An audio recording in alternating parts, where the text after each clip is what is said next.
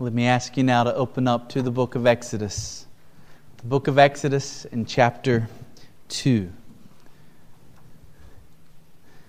This morning, our passage from Exodus 2 is only 3 verses. It's the final 3 verses of the chapter. Just to remind you, Moses is no longer in Egypt. He is a Hebrew man, but he was raised as an Egyptian prince. But because of a reckless act of murder, Moses has now had to leave Egypt. And over the last 40 years of his life, from age 40 to age 80, Moses has settled down in the land of Midian.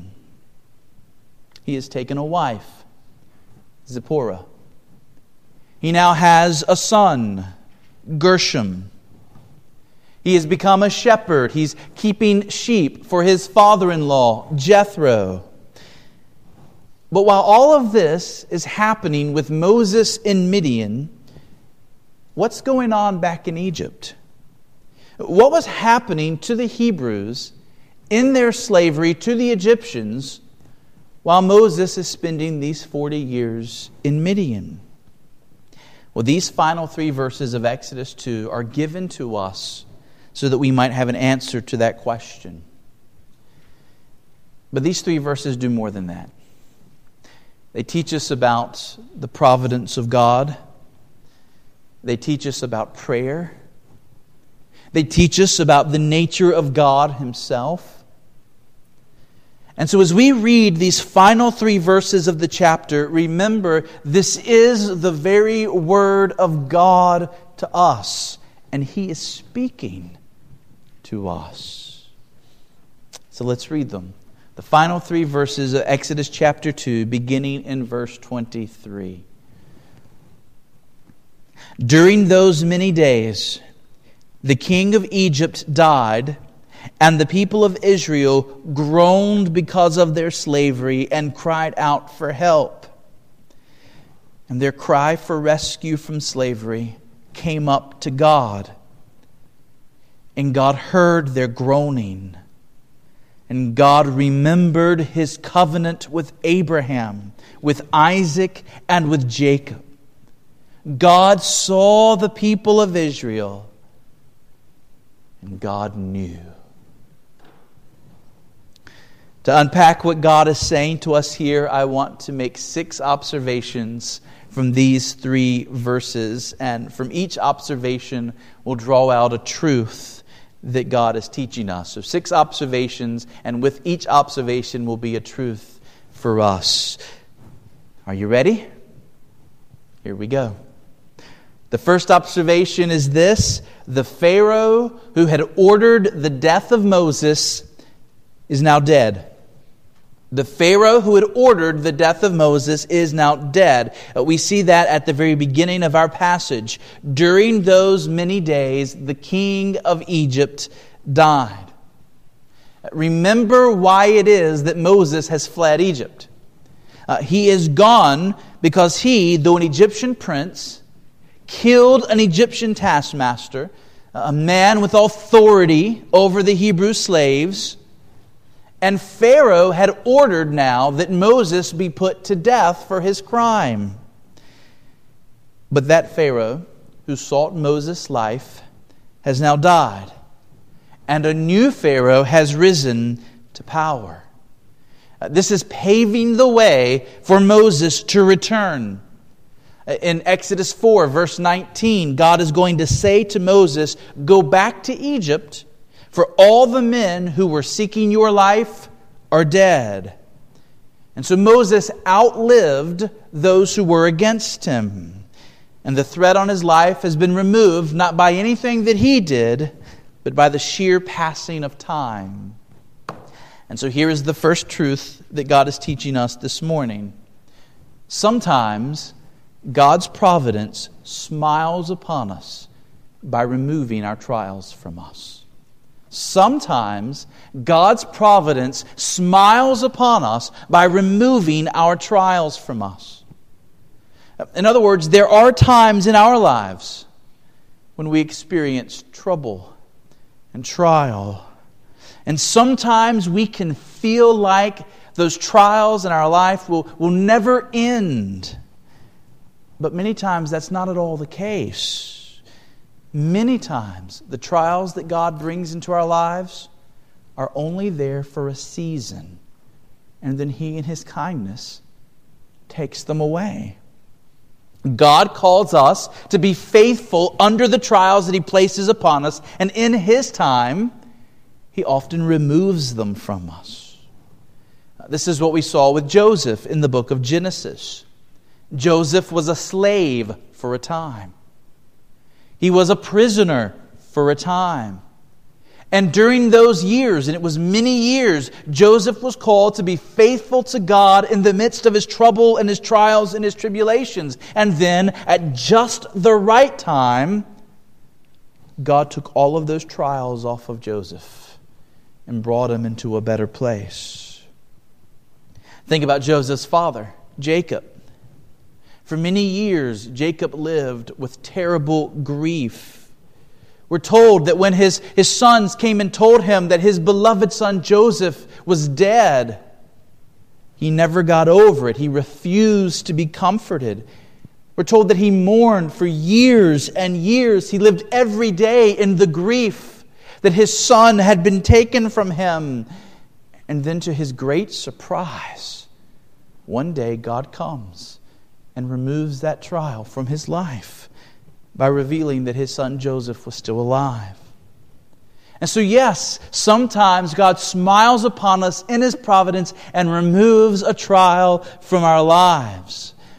But with that in mind, now notice our second observation from the text. This transition in government brought no relief to the Israelites. This transition in government brought no relief to the Israelites. This change in administration, the shift from one Pharaoh in power to a new Pharaoh in power, brought about no new policy with regard to the Hebrews. They remained slaves. They remained mistreated. They remained oppressed. You just have to know that certainly some of these Israelites were hoping beyond hope that with this changing government might come a change in what's been happening to them. They're longing for relief. They're longing for some lessening of their burden. Maybe God is going to remove some of their trial from them by bringing a new Pharaoh to power who will have sympathy on them. But that was not the case. Our passage says, the people of Israel groaned because of their slavery. And so you see, our second truth balances out our first. Our first truth was that sometimes God in His providence smiles upon us by removing our trials from us. That's how it was for Moses. But our second truth is that sometimes God's providence keeps us under a trial, even a severe trial, for decades or even a lifetime. Sometimes our trials are for a season, and sometimes our trials are for a lifetime. You see, Moses outlived his death sentence, but there were many Israelites that never outlived their slavery. They were born into slavery to the Egyptians, and despite all of their praying and their suffering and their crying out, they died as slaves to the Egyptians. This trial characterized their entire lives. They never knew what it was to be free. Surely they longed for another life. Surely they longed for the life that Israel had known in Egypt before this policy of bondage had begun. But in His wisdom, God chose for many of them never to have this trial taken off of them. And so, Mount Hermon, I need to say this to you, and it's not the easiest truth to say. But sometimes God, for His purposes, for His glory, may place a trial on you that will last decades or your entire life. Some people are born with health defects that afflict them their entire lives. There are some who are born blind or deaf or unable to walk or unable to talk as others do.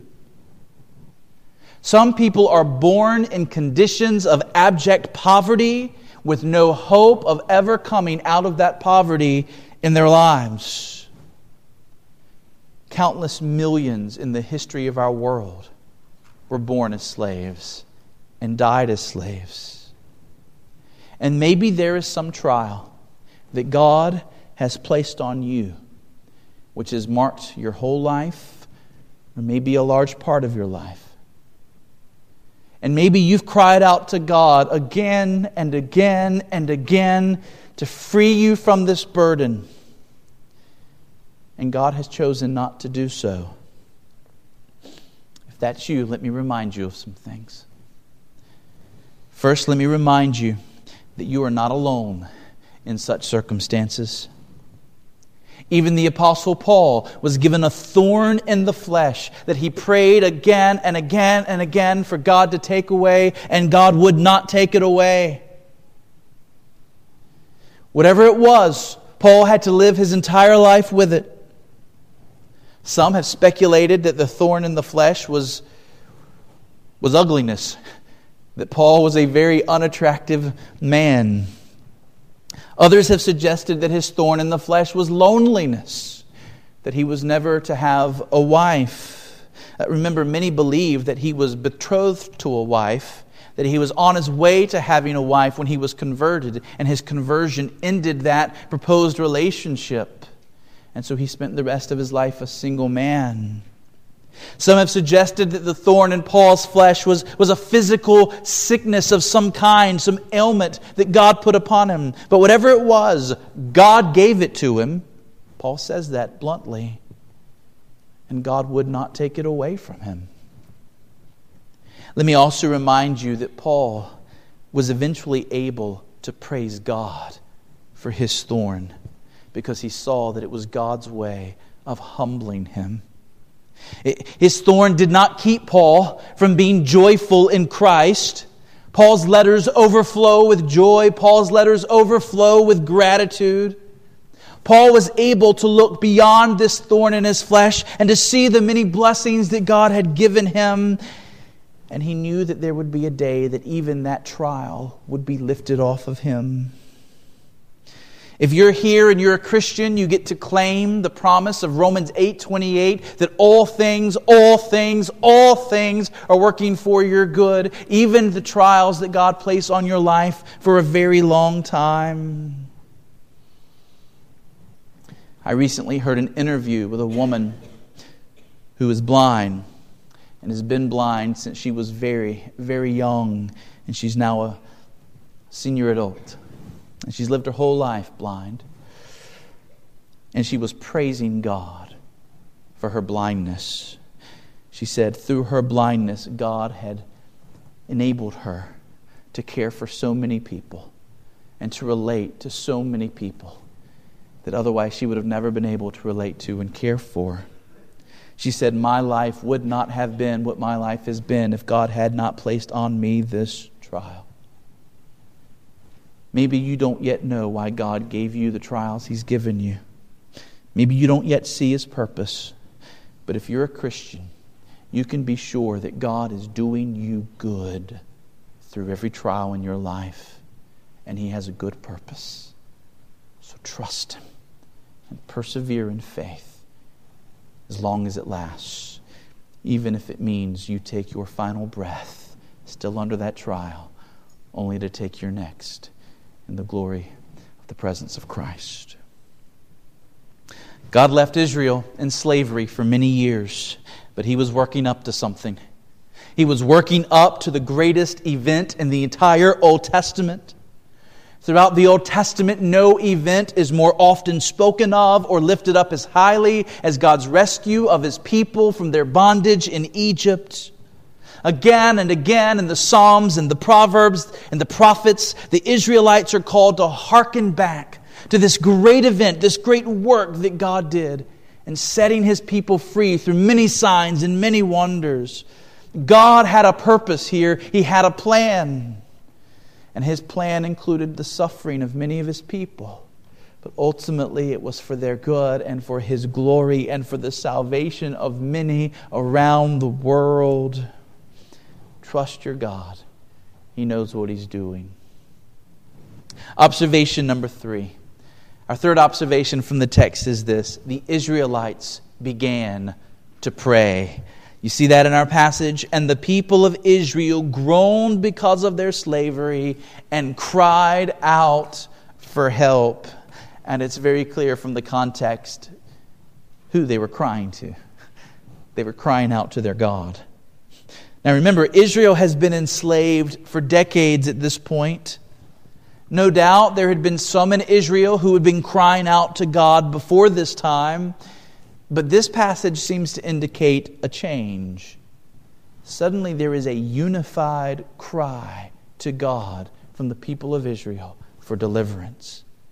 In other words, perhaps due to their circumstances getting worse, we suddenly find in the hearts of God's people a renewed spirit of prayer. No longer was it maybe just a few individuals here or a few individuals there. The people of Israel are now crying out to God in their distress, pleading with Him to do something about their situation. Let me ask you a question about this. Do you think it's a coincidence that just as God is preparing Moses up in Midian for this mighty, mighty work of deliverance, God is moving His people to pray in Egypt? Do you think it's just a strange accident of timing that right before God brings Moses back to Egypt and begins the plagues and begins the great work of salvation, there is suddenly within the people of God a spirit of humility and a spirit of prayer? This is not an accident. This is a truth we see again and again and again in the pages of Scripture. It's our third truth this morning. Often, just before God chooses to do something great, He moves His people to pray. Often, just before God is about to do some great work, He moves His people to pray. I simply cannot overstate how important this promise is. We could spend the rest of the sermon walking through the pages of the Bible, showing how many times God moved His people to pray and then He responded in awesome power. Or we could turn elsewhere to the pages of church history and see again and again and again how when God's people prayed, God responded in power. Every great awakening, every great movement of the Spirit of God was preceded first by God's people being on their knees, crying out for Him to come in power. In Mount Hermon, I simply say, do we not long for God to do something great among us?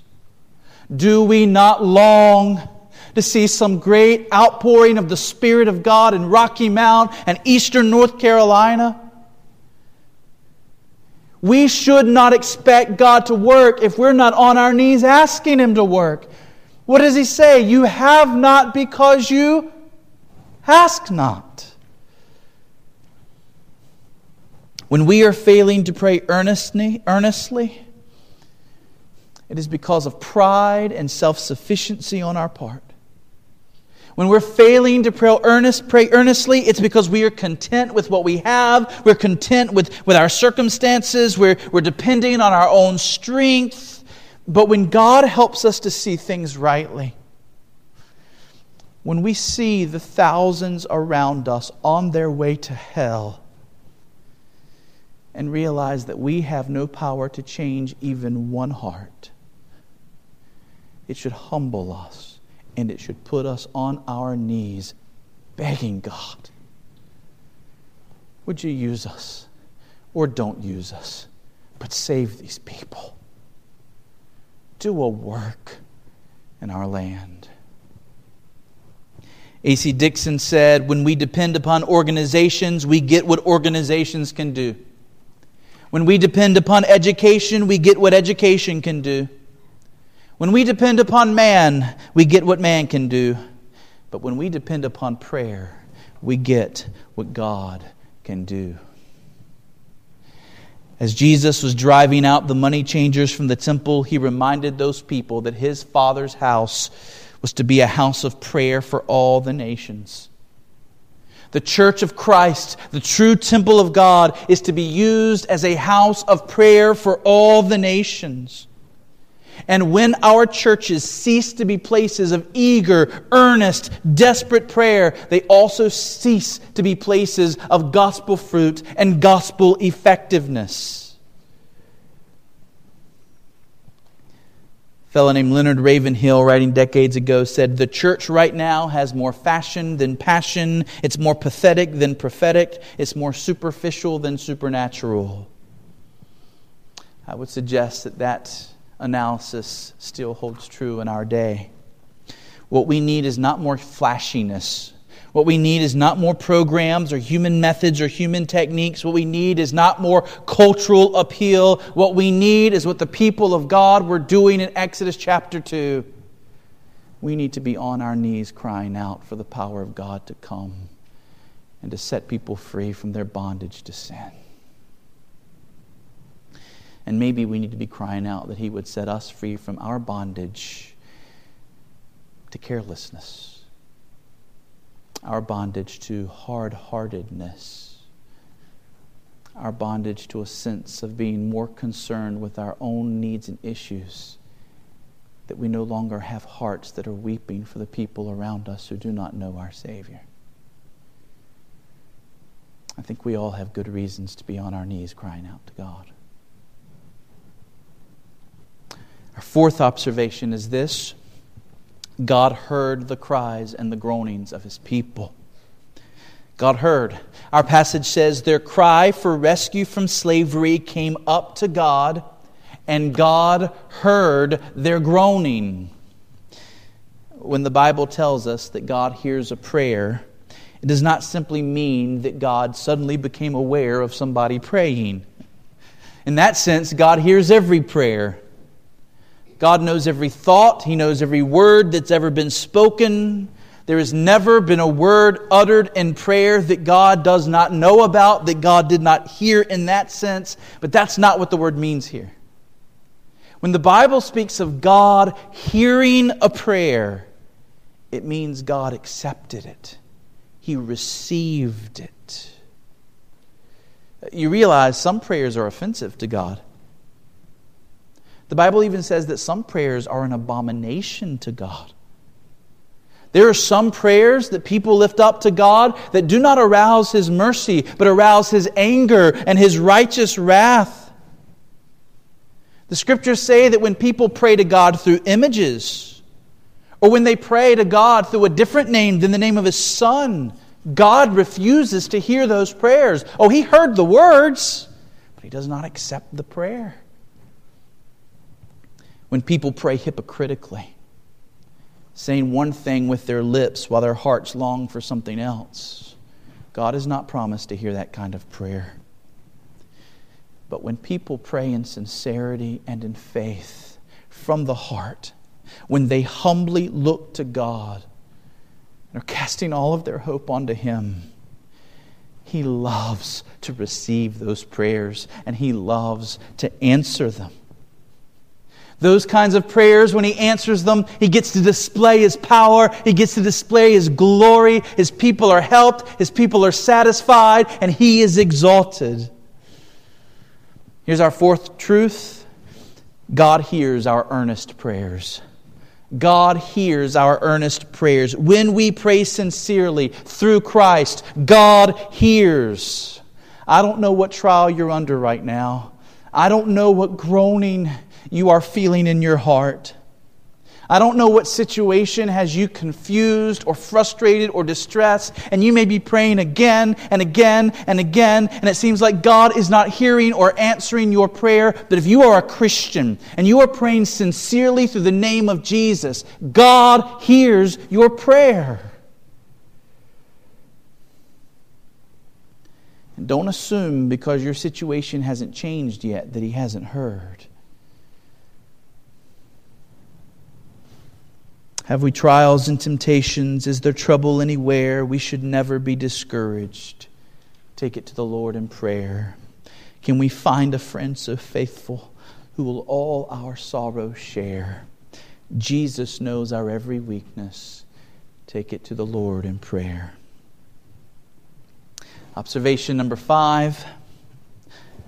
God remembered His covenant with Abraham. That God remembered the promise He had made to Abraham and to Isaac and to Jacob. Our passage says God heard their groaning and He remembered His covenant with Abraham, with Isaac, and with Jacob. Let's be very clear. God does not have a memory problem. God does not ever forget. He does not need to remember in the way that sometimes you and I need to remember. I lose my wallet 3 times a week. I misplace my keys and my cell phone. I am constantly having to stop, think for a moment. I have to remember, where did I place that? God is not like that. He does not have to remember in that sense. But our verses are written from a human perspective. And from our perspective, it often seems like God has forgotten something. When the Israelites are in bondage day after day, week after week, year after year, decade after decade, and they've yet to see God move, it feels like God has forgotten them. And when God suddenly acts on their behalf, the Old Testament writes of it in this sense. He remembered His promise. The Old Testament often speaks this way of God. But notice that our passage does not say that He remembered His people. Our verse doesn't emphasize that He suddenly remembered His people. It says God remembered His covenant with Abraham. God remembers a promise He made to Abraham. And because of that promise, He's going to save these people. What was that promise? Genesis 15, 13, and 14. The Lord said to Abram, "Know for certain that your offspring will be sojourners in a land that is not theirs, and they will be servants there, and they will be afflicted for 400 years. But I will bring judgment on the nation that they serve, and afterward they shall come out with great possessions." Friends, I can hardly remember something I said yesterday. And even when I make a promise, it's really easy to forget promises that we've made. God says, I am keeping a promise now that I made to Abraham 400 years ago. Actually, a little longer than 400 years ago. Abraham had not asked for this promise. God just gave it to him, and now God is keeping His promise. He always keeps His covenants. He will never let any promise He has made fall to the ground. And so here's our 5th truth this morning. God will be faithful to His covenant with us. If you're new to Christianity, you might be wondering what in the world I'm talking about. What covenant did God make with us? Sure, God made a covenant with Abraham a long time ago, but what covenant has He made with us? You know what covenant I'm talking about. The new covenant. The promise is this: God will save from sin and bring to heaven every person who turns from their sins and trusts the Lord Jesus Christ. The gospel is the promise of the new covenant. And we are staking everything on our belief that God is going to keep that promise. I've yet to step one foot in heaven. I've never seen it. I've never seen my Savior. I've never seen my God. On complete faith, I am trusting that God is going to keep His word. And that by believing in Jesus Christ, there's going to be a day when I'm going to go to heaven and be with Him forever. This is the new covenant. And we trust it. And we trust that God will keep it. By the way, dear Christian, if you're a child of God, you should keep your promises too. Right? Our God is a promise-keeping God. He is faithful. If you're His child, imitate your Father. And you keep your promises too. Okay, so we're at the end. Our sixth observation and our sixth truth. What is the sixth observation? It's actually two, but I've joined them together because they're closely related. God saw and God knew the plight of His people. God saw His people in their bondage, and He knew their bondage. You see it, the last verse of our passage. God saw the people of Israel, and God knew. In the midst of injustice, in the midst of oppression, it is a wonderful thing to know that our God knows and our God sees. We think of so many people who have been treated so badly in secret, thinking that no one was aware of their suffering.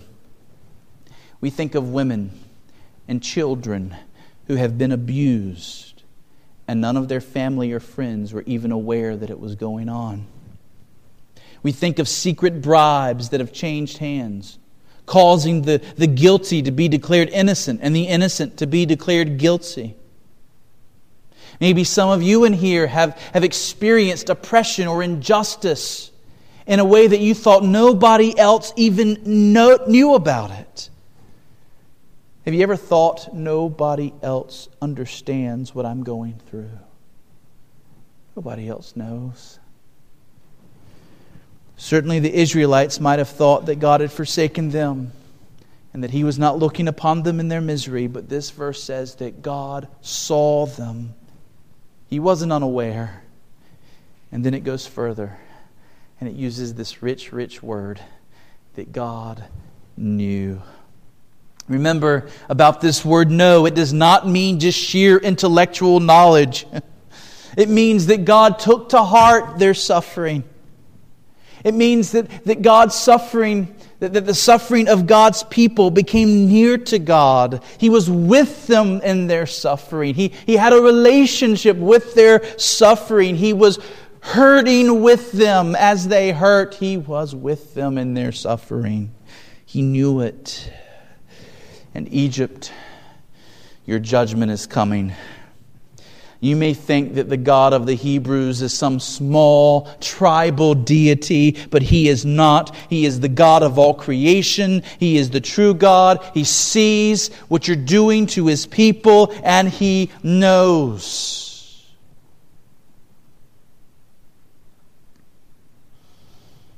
The end of Exodus 2, God sees, God knows. Exodus 3, Moses, it's time. It's time. And if there's someone in here and you're abusing someone else, or you're taking advantage of someone else, or you're involved in some secretive sin, God sees and God knows and He will judge.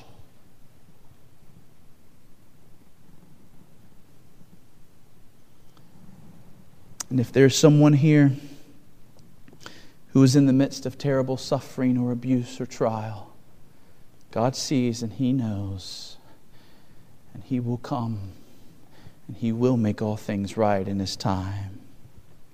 Here's our last truth. Our God sees and knows your plight. And I don't know what it is for you, but God does. He sees and He knows your plight. It is possible that nobody else in this room knows your suffering. But God knows it. And you're not on your own, and you're not alone. Entrust your case to God, and He will do what's right.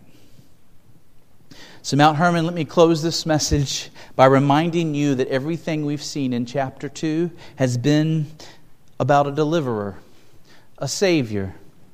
Most of the chapter was teaching us about Moses, and these last 3 verses have been teaching us about the people that Moses is going to come and deliver. Moses was the Savior that God used to deliver His Old Testament people.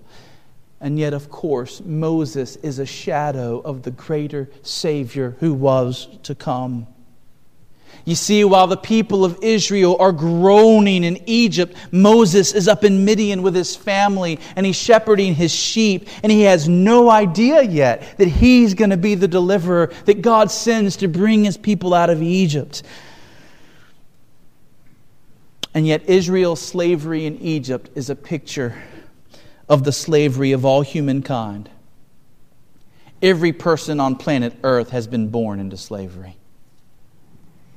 Every person on planet Earth is born into slavery. And we're not born slaves to Pharaoh. We are born slaves to our sin. We are born under bondage to Satan. And we need a deliverer. We need someone greater than our sin, greater than Satan, indeed greater than our flesh. We need someone great to deliver us. Satan worked through this evil king to try and kill the baby Moses. Satan's going to work through another great king to try and kill the baby Jesus. Just like Moses, God is going to protect the baby Jesus. We see in this chapter how God providentially works to prepare Moses for his role of leadership. In the New Testament, we see how God providentially works to prepare Jesus for his leadership. 12 years old, he's in the temple, he's already discussing the law with the people. We find Jesus growing in wisdom and in stature and in favor with God and man. We saw how in this chapter Moses gave up all of the glories and the riches and the treasures of Egypt to be counted among his people, the Hebrews. Jesus is going to leave all of the glories of heaven to come down and be counted among his people so that he can deliver them. Christ is the Savior of the true Israel. Every person who will ever believe on him. Christ is the Messiah to whom Moses points. Christ is the way of salvation for everyone, including every person in this room who will turn from your sin and trust him. He is your only way out of bondage. He is your only way to make it to the promised land. Will you trust the Lord Jesus Christ and follow him? I pray that we all will. Let's pray.